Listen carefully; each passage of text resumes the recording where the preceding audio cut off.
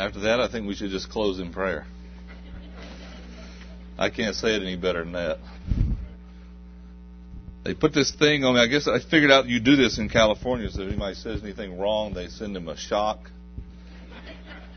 I don't know if I have to turn it on or anything. I don't know anything about these buttons. All right, it's on, they say. I hope I am. I brought this because I want to remind myself to take a picture of you all. So I'm going to ask you, you got to come back to Spain with us. And the way I'm going to do that is you're going to all come up here right afterwards. I don't take a long time. It'll just take me about 2 seconds after you get organized. I'll take your picture, and then you'll all be coming back to Spain with us. That'll be nice. We're going to look at Acts chapter 16 this morning. I'm really pleased to be here. Grateful for the invitation. Wish it could be longer. I got to catch a plane tomorrow back to North Carolina, and November the 11th, Lord willing, we're heading back to Spain. How many people speak Spanish here today? Algunos cuantos. Está bien. Entonces, ¿qué les parece si tenemos la reunión en español y los demás que se fastidien? So we'll just have the meeting in Spanish, and the rest of them can figure out what to do. Well, that's the way it is when you go to another country. When you go to another country, you listen to everything in a language you don't understand and trying to figure it out. And so when people come here, that's what they go through. So maybe we should do that and let the rest of them see what it feels like. But no, I'm not going to do that. We're going to go into English. And I just want to mention, I got to get all my little announcements out of the way here. I don't want to preach about what we've been doing in Spain. I didn't come here to talk about me and about us. And I realize it's important to share and to talk about what's going on so that people can pray. But I prefer to preach from the Word of God. So what I did was just made up a little thing here that tells some information about Spain, gives a map where we were, explains a little bit about the history of the work. We're moving down to Seville. Now we're going from one end of Spain to the other. There's a church established now in the city that we were in for 16 years. They have Spanish elders. They don't need me, and that's a good thing. And so I'm leaving. They can do their work. And we still have fellowship, but we're going to be down at the other end of Spain now. So these are on the table out there. And then there's another one. This one says, pray for Belize. How many people here in less than 1 minute could tell me exactly, could point out on a map exactly where Belize? Don't look at the map here. There's a few who could. Okay. A lot of people can't. It's your neighbor. It's down in Central America. Very close. 2-hour flight from Miami. I don't know how long in a boat. I haven't tried that yet. Belize is an English-speaking country that I have been to 4 times in the last year. And there are 5 little churches down there, English-speaking, and 1 Spanish-speaking. And I asked them, when I go and visit them, they call me now their roving ambassador for Belize. I really love the people down there. But I asked them, I said, what should I tell people in the States when I asked them to pray for Belize? And they said, we just feel like we're in a forgotten corner of the world. And we don't have any, the missionaries are gone. We had somebody who was doing work full-time for the Lord, and he died, and now there's nothing. There's no one helping us, and we can't even get the calendars. Our Daily Bread calendar doesn't even reach them. So if you have English literature that you're not using, gospel tracts or calendars, devotional calendars, or you have tapes of preaching or music that you're not listening to anymore, you can send it down there. In fact, even better, you can take it down there. It's an English-speaking country. A lot of people are sort of frightened by missionary work because they think, well, I'd have to learn a language, and I can't do that. You don't have to learn a language to go to Belize. You can walk off of the plane and talk to everyone in the country. Everyone speaks English. So pick up one of these, please, and that's the least I can ask you to do is to pray for the Lord's work in Belize. And I hope you'll take the time to go through it, read it, digest it a little. There's some email addresses and other addresses if you want to correspond with people. But that's between you and the people in Belize. I'm passing the ball on to you now, and I hope you'll be able to do something with it. Now let's get into the Word of God. Acts 16. We have a ways to go here. That song was excellent. That song was right in line with what we're going to be looking at this morning. First 15 verses. And we didn't know. They didn't know what I was going to preach about, and I didn't know what they were going to sing about. But there is someone who knows. You know who the director of ministry is in the church? It's the Lord Jesus and the Holy Spirit. And they know how to do things right, don't they? Acts chapter 16. You'll have to excuse me. I could have read you in my other Bible, which is Spanish, but since I figure you read English, well, the only Bible I have in English is my old King James. I grew up on it. It doesn't bother me, but if you don't understand it, just raise your hand or ask for another translation. I'm going to read the first 15 verses. If I say a word funny, go ahead and laugh, because my grandmother taught us how to say all these words when I was growing up. She was a school teacher, and she taught us how to read phonetics. Then I went to Spain, and you don't say any of those things that way anymore. So now I don't know how you say them in English. But I'm just going to read it, and you smile if I say it wrong. Verse 1, the word of the Lord says, Then came he to Derbe and Lystra, and behold, a certain disciple was there named Timotheus, of the son of a certain woman, which was a Jewess, and believed. But his father was a Greek, which was well reported of by the brethren that were in Lystra and Iconium. Him would Paul have go forth with him, and took him and circumcised him, because of the Jews that were in those quarters, for they knew all that his father was a Greek. And as they went through the cities, they delivered them the decrees for to keep, that were ordained of the apostles and elders which were at Jerusalem. And so were the churches established in the faith, and increased in number daily. Now when they had gone throughout Phrygia and the region of Galatia, and were forbidden of the Holy Ghost to preach the word in Asia, after they were come to Mysia, they essayed to go into Bithynia, but the Spirit suffered them not. And they, passing by Mysia, came down to Troas, and a vision appeared to Paul in the night. There stood a man of Macedonia, and prayed him, saying, Come over into Macedonia, and help us. And after he had seen the vision, immediately we endeavored to go into Macedonia, assuredly gathering that the Lord had called us for to preach the gospel unto them.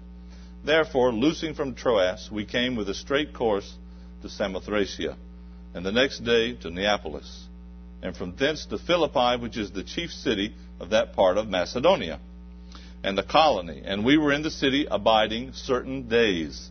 And on the Sabbath we went out of the city by a riverside, where prayer was wont to be made, and we sat down and spake unto the women which resorted there. And a certain woman named Lydia, a seller of purple of the city of Thyatira, which worshipped God, heard us, whose heart the Lord opened, that she attended unto the things which were spoken of Paul. And when she was baptized, and her household, she besought us, saying, If you have judged me to be faithful to the Lord, come into my house and abide there. And she constrained us. Let's have a word of prayer. Once again, Heavenly Father, in the name of the Lord Jesus Christ, we bow and we ask your help and blessing as we look into the Word of God. We're thankful to have a book here that is full of the pure thoughts of God and not mixed with anything that man has said. And we do pray that as we look into it and we ask and we insist that you have complete liberty to speak to us. For you know us, all of us, where we come from, who we are, what our lives are like, and what we need. You know us better than we know ourselves. And we pray this morning that you would give to each one from your word what is needful, and that the name of the Lord Jesus Christ would be glorified in all. For we ask it in his name. Amen.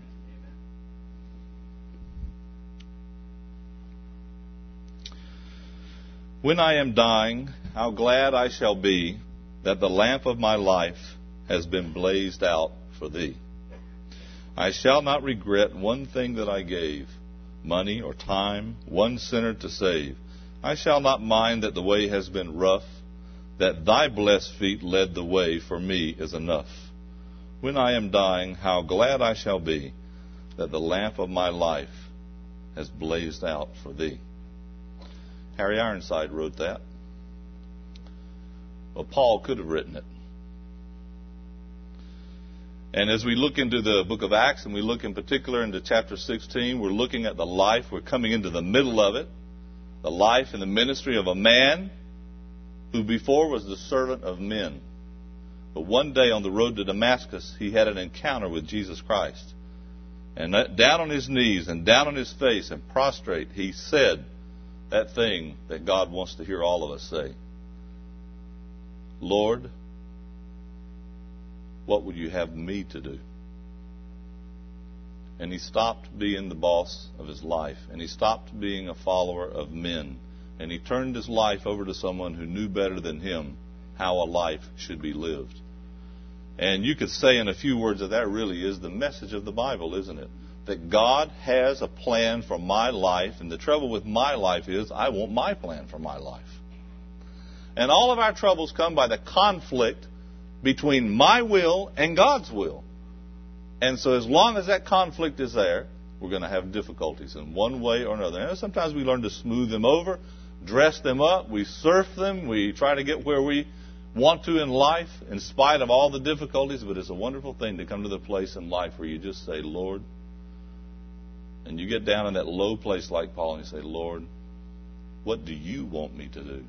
I'm going to stop telling you what I want you to let me do. And I'm going to listen to you to see what you want me to do. Well, we have this chapter before us, or the first half or the first third of the chapter, that explains to us part of the life and the ministry of this man who did that, and the lives of other people that he touched. The book of Acts is full of it.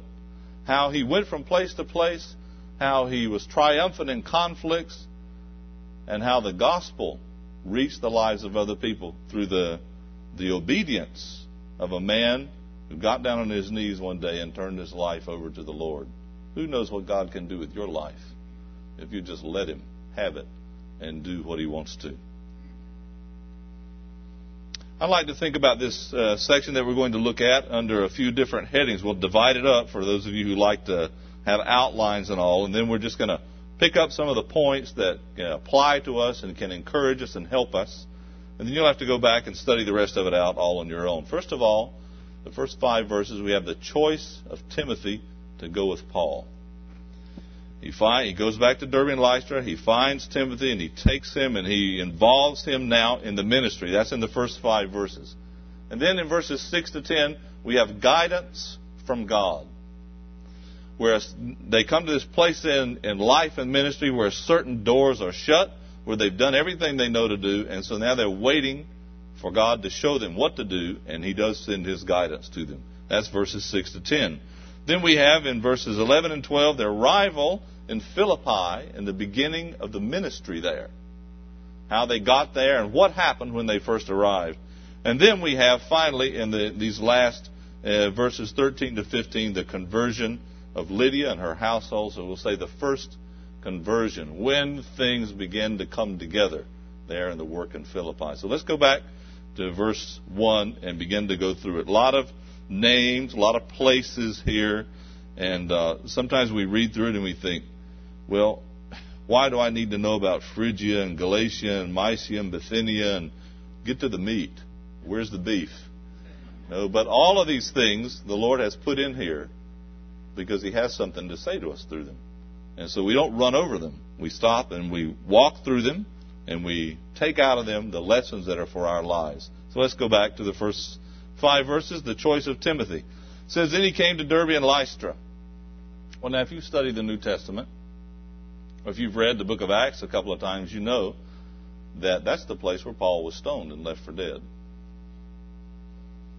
So first thing I'd like to say, just by reading that, then he came to Derbe and Lystra, the first thing I think of is his boldness. That he would go back to a place where he'd been persecuted. And not just persecuted, but where they had left him for dead. And where only by a miracle of God was he raised up and able to go on. Paul was not a man who was intimidated.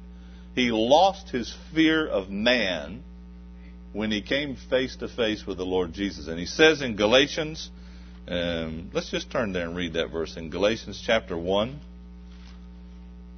because it gives us a glimpse into his attitude.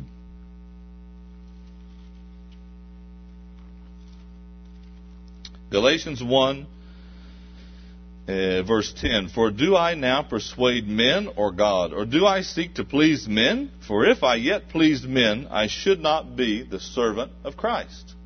He had it very clear. He got his orders from God.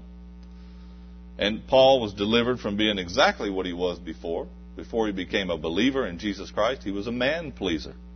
He did what the chief priests wanted him to do. And he was their favorite son, I'm sure. He did everything just the way they wanted. But there came a day in his life when he had to learn, and he did learn, thankfully, that there was somebody more important to please. A lot of people have trouble with that. They go through life worrying about pleasing everyone around them, and they never think about pleasing God. And God is someone you think about pleasing on Sunday. But then there's those other 6 days of the week and all the struggles and difficulties where we're not really thinking about that. And this is what happened to Paul. He became such a concerned person for pleasing God. And this concept dominated his life. He lived really. And that is the Christian life, isn't it? To please God. Didn't the Lord teach us that? What did he say to the disciples in Matthew when he taught them to pray? Our Father, which art in heaven, hallowed be thy name. Thy kingdom come, my will be done. Is that what it says? No. He taught us that, didn't he? I knew I couldn't trick you.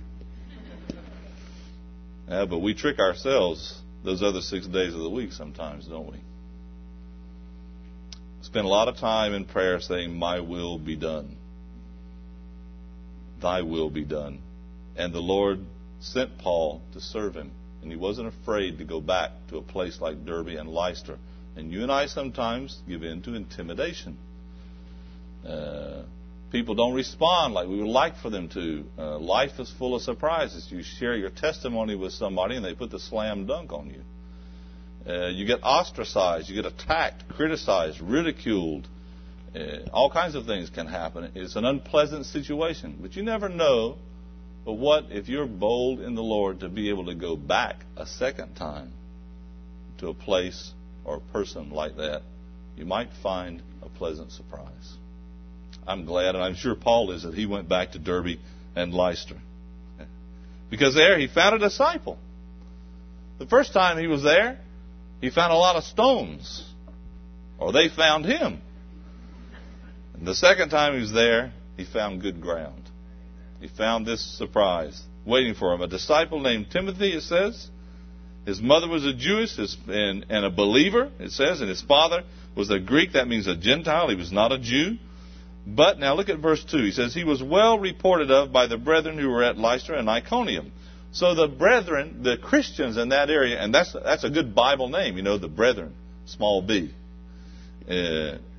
Those names we have in the New Testament, believer, saint, brother, disciple, Christian, all those names apply to all the believers. Those are not denominations. It's not like going to the cafeteria and getting your tray and picking what you like. Well, I think I prefer to be called. No, all of those names belong to all of us.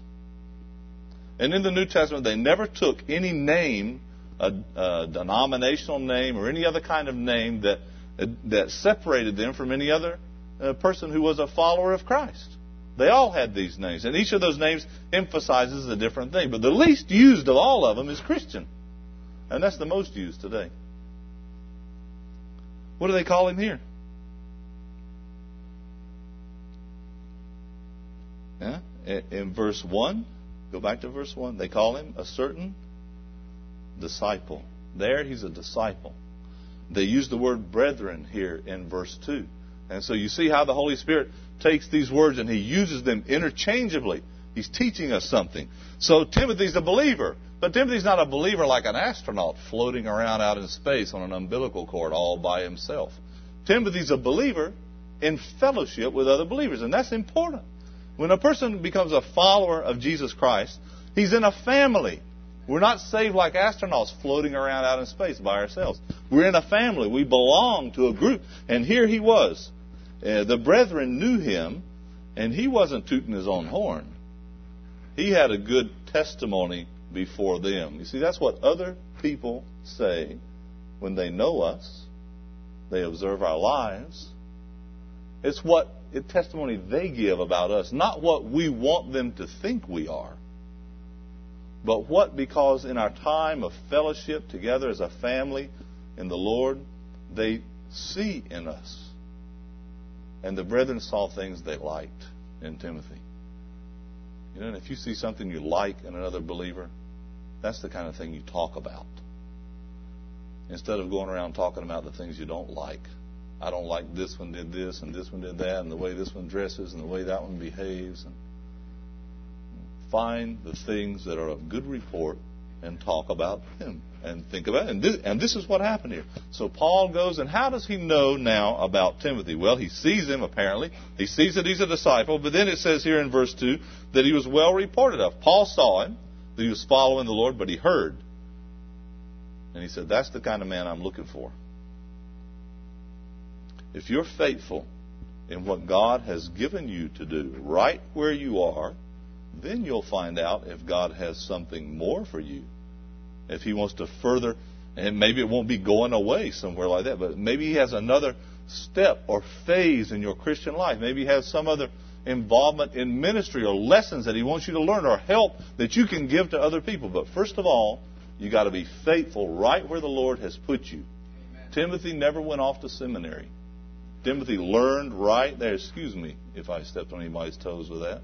But I've been there, and I know what it is. It's a meat market. Some things good happen there, but you can find some things good in the trash can, too, if you look around long enough. Timothy never went to seminary. Timothy learned in the local church where God put the gifts. He gave the gifted men so that the saints could be perfected for the work of the ministry. Ephesians 4:11 and 12 tells us. And if the people who have been gifted by God will get in the churches and do the work that God has given them to do there, then they'll find people like Timothy and others who can be encouraged and helped right there where they're supposed to be able to get it. You shouldn't have to leave. And he didn't have to leave. So he's a faithful follower of the Lord, and now he's going to leave. But he's not going to leave to go off to school. He's going to leave to go be discipled, to be, we say sometimes, Paul's shadow. He's going to follow him along. He's going to learn with him by doing, not so much by classes, but by doing along with him. Just go along, carry his suitcase, be with him, observe how he talks, how he treats people, how he reacts when different circumstances come into his life. And he's growing and learning as he goes along with Paul. That's what discipleship is all about. So he says, him would Paul have go forth with him. Paul desired him. And so he takes him. And off they go. In verses, he's circumcised because his mother was a Jew, and that way the Jews couldn't say anything. And then you come down to verses 4 and 5, and they're off going to the different churches and delivering all of those decrees that came out of chapter 15. In chapter 15 of Acts, there was a big meeting in Jerusalem because there were certain people who had come out and said, now, you need to not only believe the gospel, but be circumcised and keep the law of Moses in order to be saved. So they had a big meeting there to decide if that was true, if that was the gospel or not. And the decision was, we didn't hear any gospel like that from the Lord. And that is not the gospel. And the gospel is salvation is by grace through faith in Jesus Christ plus nothing. Can't add to it. There's nothing that we can do. Religion says do this. The gospel says it's been done already by somebody. And so this is what they were going in and telling people. The decrees to keep that were ordained to the apostles and elders. What was the result? The churches were established. The churches were strengthened. It means their roots got put down. They were stronger. They were more stable and firm. And they increased in number daily. And they weren't increasing in number like happens in Western society a lot of times. People are continually transferring from one church to another. This was growth by conversion. These were people who were coming to know Christ as a result of the testimony of the saints who lived in that area. And so the churches are growing. This is the first part here then. Paul chooses Timothy. He shows boldness in going back there. He shows wisdom in taking a promising young man and taking him with him. And then you see their faithfulness to all the things that had been decided. And they're going and declaring those and strengthening the churches. Now they come to this difficult part here in verses 6 to 10, where it seems like the doors are closing. But God is going to give them guidance, isn't He? They don't know it. And this happens to us also. Happens to you, happens to me. We don't even know. Well, when I say this, the ladies always laugh because they know. I say, we don't even know we're going to eat for lunch today. But the ladies already know, most of them. But you know what I'm saying? How little we see and know of the future. And yet we're so certain that we're the best ones to direct our own lives. I know what's best for me. God knows what's best for you. God can see around the corner, and we can't. And so they're going along here, and you see all these names of cities. It says in verse 6, forbidden of the Holy Ghost. In verse 7, the Spirit suffered them not, or did not permit them. So the first one is a forbidding, and that's saying no. Don't touch this. Or like the stewardess on Southwest Airlines, when they pulled into somebody was telling me about this. They pulled in, I think it was at Dallas, and they weren't up to the gate yet, and everybody starts to take their seatbelt off. Well, there's a standard announcement that most airlines make, about please remain seated until the pilot is and all that. She didn't do that. She just picked up the microphone and said, Everybody already knew the announcement. Well, that's what it means. Forbidden. So they couldn't go. How did he tell them that? We don't know. But they're sure that they are forbidden to go there. And in the next verse he says they were not permitted. That means withheld. Things didn't work out. You're trying to go and we would say we have a flat tire, or I ran out of gas, or I couldn't get permission. Something is not working out. So they're sensitive to this. And they pass by and they come down to Troas. And Troas is like Land's End. Now, not the clothing place, but Land's End, like what we have in Spain. The Romans named it, where you get out the furthest part, the western part of Galicia, and there's this little piece of land that sticks out in the sea, and the Romans walked out there, and they looked, and it's just ocean. And they sailed their little boats out into the sea, and there were no islands or anything. So they turned around and they came in and said, end of land here. Land ends here. Well, Troas is like that. You go through Turkey, and you get to this place when you're on the western side of Turkey where there's nowhere else to go unless you're going to evangelize the fish. Now, my brother Ken, he might like to do that because he likes to fish. But they're praying, or they're waiting. They're concerned. What's going to happen? What are we going to do now? And in verse 9 comes the answer, doesn't it? A vision appeared to Paul in the night. And in verse 10 he says, we discerned, or we gathered, we deduced that the Lord was calling us. We were certain of it. The Lord was calling us. Let me just say this about guidance. God guides people who are doing what they already know to do to serve Him. Guidance does not come necessarily as we sit back and we think, I wonder what the Lord wants me to do with my life. Can I just give you a piece of advice about that?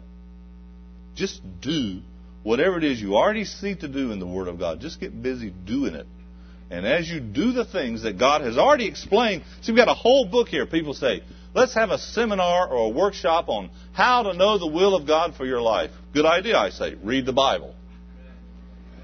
In a few words, how to know the will of God for your life? Read the Bible. Problem's not knowing it. Mark Twain, he wasn't particularly a fan of the Bible, but he said, it's not the things in the Bible that I don't understand that bother me. It's the things I do. And that's kind of the way we are. If you're doing what God has already told you to do, and so much of His will, I don't know about percentages, but if I had to say, I'd probably say 85 or 90% of what God wants us to do is already revealed in His Word. There's so many commands and so much instruction. And we're worried about next year, and God's worried about right now. Well, God's not worried, but His interest is right now. What I do with what He's already told me. And if I'm not doing that, why should He tell me anything else? See? So, they're serving, they're working, and they get to the place where they can't go any further, and then God gives them the guidance. God has an answer for you when you get to that point, but you got to get there. Don't worry, He knows what He's doing. But you got to get to that point first in your service to Him, in your life, and then He'll show you what the next step is. And that's what He did. They saw a man of Macedonia. How do they know he's from Macedonia? His accent, his clothing. Was he wearing a little tag that said, hello, I'm so-and-so from Macedonia? I don't think so. But they knew he was from Macedonia. And it says immediately, Paul's the one who had the vision. Verse 10. Immediately we endeavored to go to Macedonia. So the guidance for the whole group that was with Paul came by God speaking to Paul through this vision. They didn't all run out after that and say, well, now let's see. Everybody go have your quiet time and read and pray for a couple of days and tell me what you think. God had spoken. And when God speaks, it's not time to pray anymore. Not about that, I mean. When God speaks, it's time to move. See? And so this is what they did. Immediately is the word. You like that word? Well, you like it when you tell your children to do something. Yeah. We teach ours. Obedience means now. And some brother said one time, I wish we could teach that to the adults. You have it again in verses 11 and 12. Here they leave and they go right out. And in verse 11 and 12 it says, we came with a straight course. No dilly-dallying around. No stopping along the way. No losing track of where you're supposed to be and wandering around. A straight course. Go right and do what the Lord has shown you that you ought to do. That's the way to get there. Well, we got to go back. We didn't finish verse 10 because we got to see exactly what it is the Lord called them to do there. This is important. He didn't call them to go start a social work. Is it nice to help people? Yes. Is God interested in helping people? Yes. Does God care about people that are hungry and homeless? Yes. Nothing to be denied about all of that. Absolutely nothing. But God sent them to preach the gospel. That's the word, not to share the gospel. Share is what you do with your sandwich. Preach is the word in the New Testament. I know, that's one of those old King James words. It's kind of, don't preach at me, people say. They don't like that. But preach is a word that means the herald. You know, in the old movies, the guy who'd ride up on a horse and blow the trumpet, da-da-da-da, and he'd get out this big decree and he'd read it. The king said this, and that's the herald. And that's this word. The Greek word, kerusso, is a word that means to announce something that you know from the king that other people don't know, and they need to know it. And so that's what they did. Now, you don't have to get on a horse to do it. That might be interesting. I never tried doing that from a horse. See, but this is what the Lord wants us to do. There's something that we know. Are you a believer here today? Do you know for sure that if you were to die today, you would go to heaven? If you don't, you need to wake up. Because being here and singing songs and being in good company, and you are in good company, but all that's not going to solve the problem of your life. If you don't know for sure where you would go today if you were to die, and I hope you don't die. I'm not wishing it on you. But I'm telling you this, that's life's most important question. The most important thing in life is not having a good time or being comfortable. The most important thing in life is to know about our relationship with God, whether we have one or not, to know whether or not our sins are forgiven, to know whether or not we belong to Him. And Paul knew that. And he's going to preach. He's going to proclaim the good news to people who don't know it. Now, they all had their culture and their family and their traditions and their ideas, but there's one thing they didn't have, and that's the gospel. And the gospel is for everyone. For everyone. So they go, not to do anything except to preach the gospel. Because that's where the trouble is. Man's heart. Mark chapter 7, verses 20 to 23. He describes out of the heart of man proceed, and then you get that list of things. And when you read it, I think it was D.L. Moody who said, if we took a picture of people's faces, we could open a photo shop and sell them and make money. But if we took a picture of people's hearts and opened the shop, it would go bankrupt in a week. No one wants to see what comes out of the heart. But Mark chapter 7 tells us all these evil things come from within and defile the man. Your problem, my friend, is not society. Your problem is not the people that don't treat you right. Your problem is not that life does this or that to you. Your problem, the Word of God says, comes from your own heart. And the good news is that God has a solution for that. He can change a heart. He can clean a heart. He can give a person a new heart. He can wipe the slate clean and not put up a new slate. No, that's not what God does. He wipes the slate clean. He forgives the sins, all of them, past, present, and future, and no more slate. It's all taken care of by the blood of Christ.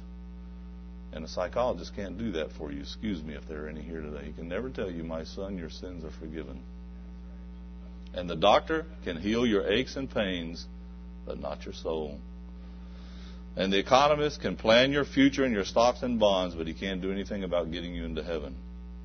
So they have good news and bad news, but it's all in the short run in this life. God has something that lasts forever. Amen.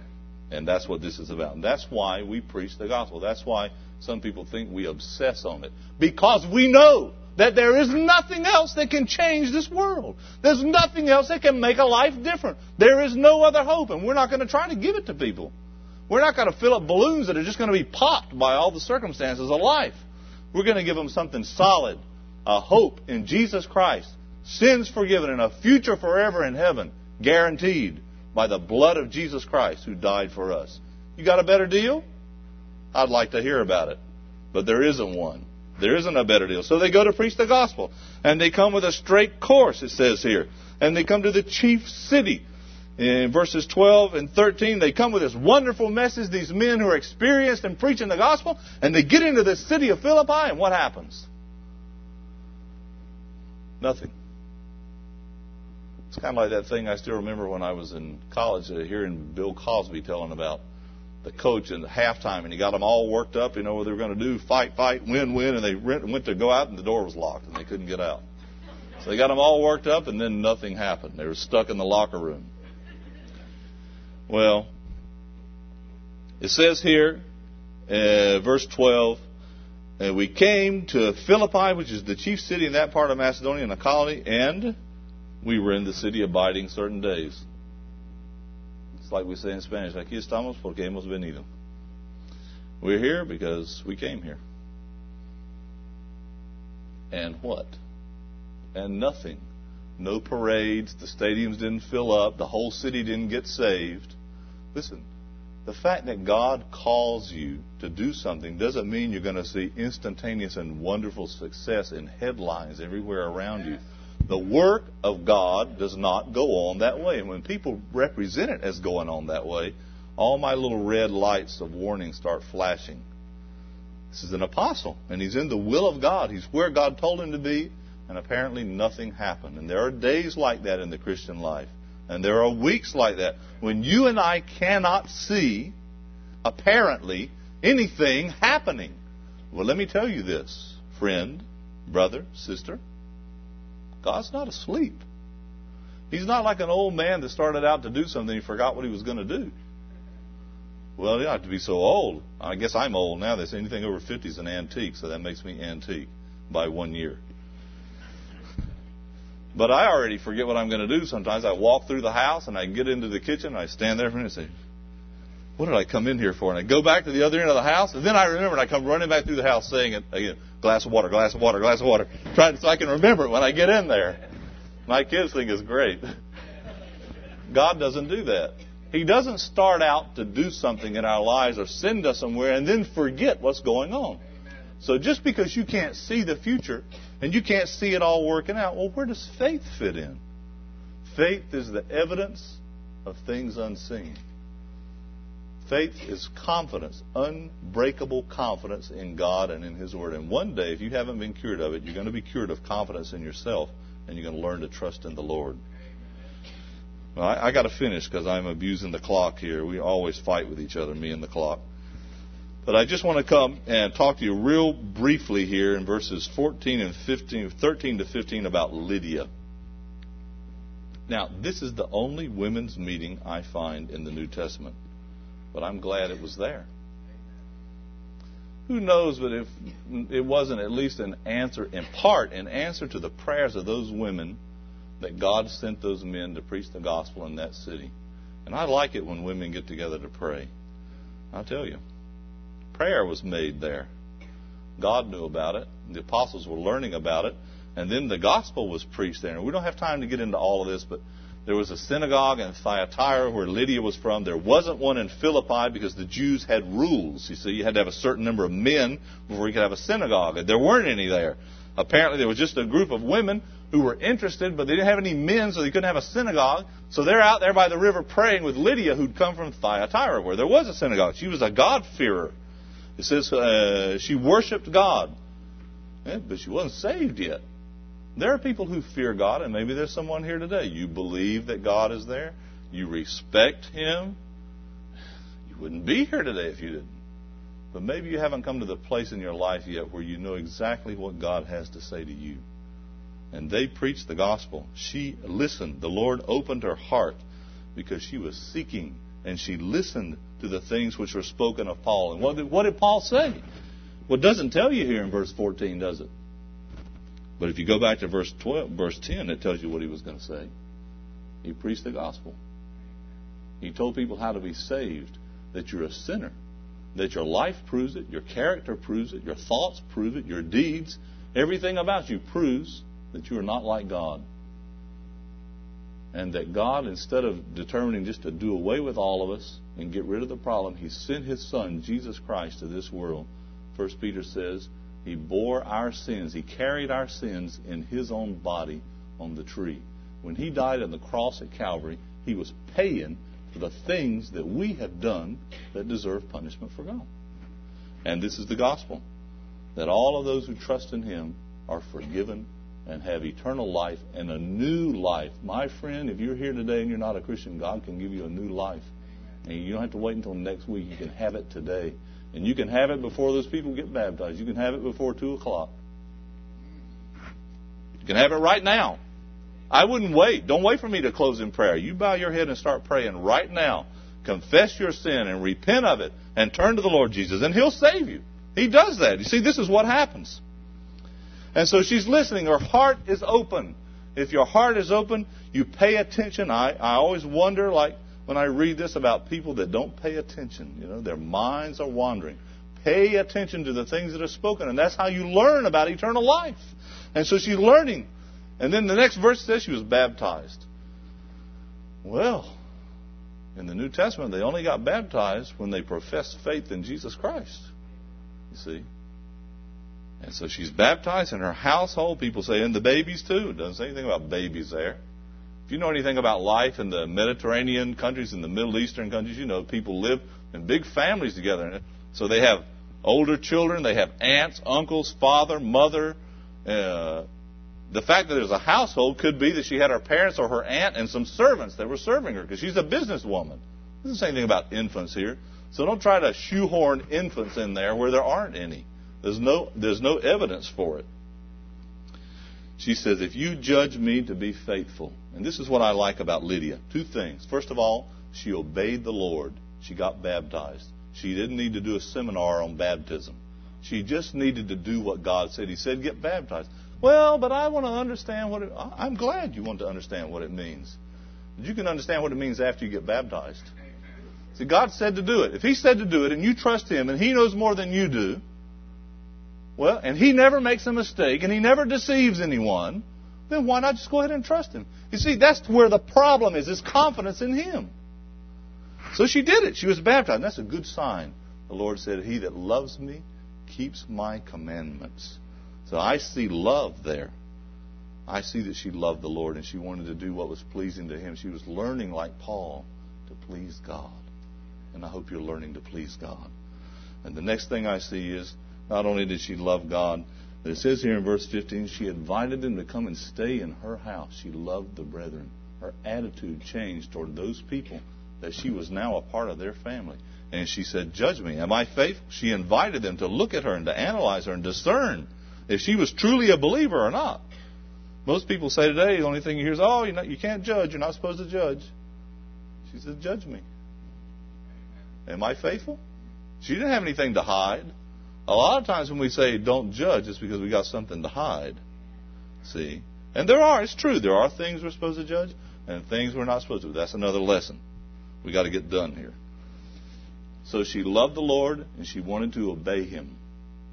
And she loved the believers and she wanted to be with them and share the things that she had with them.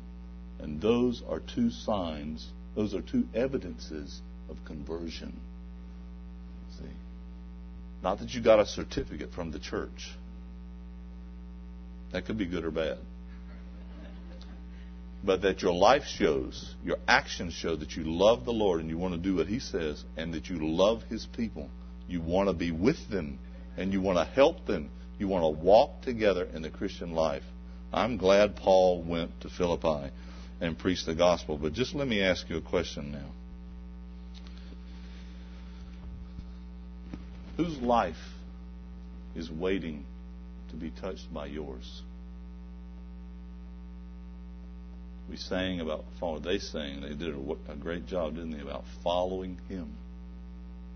Whose life is waiting to be touched by yours? Let's pray. Heavenly Father, this morning we thank you for the time together in the Word of God, and for the encouragement and for the stimulation it is to us spiritually to see the life and the ministry of a man who was determined to live only for Christ.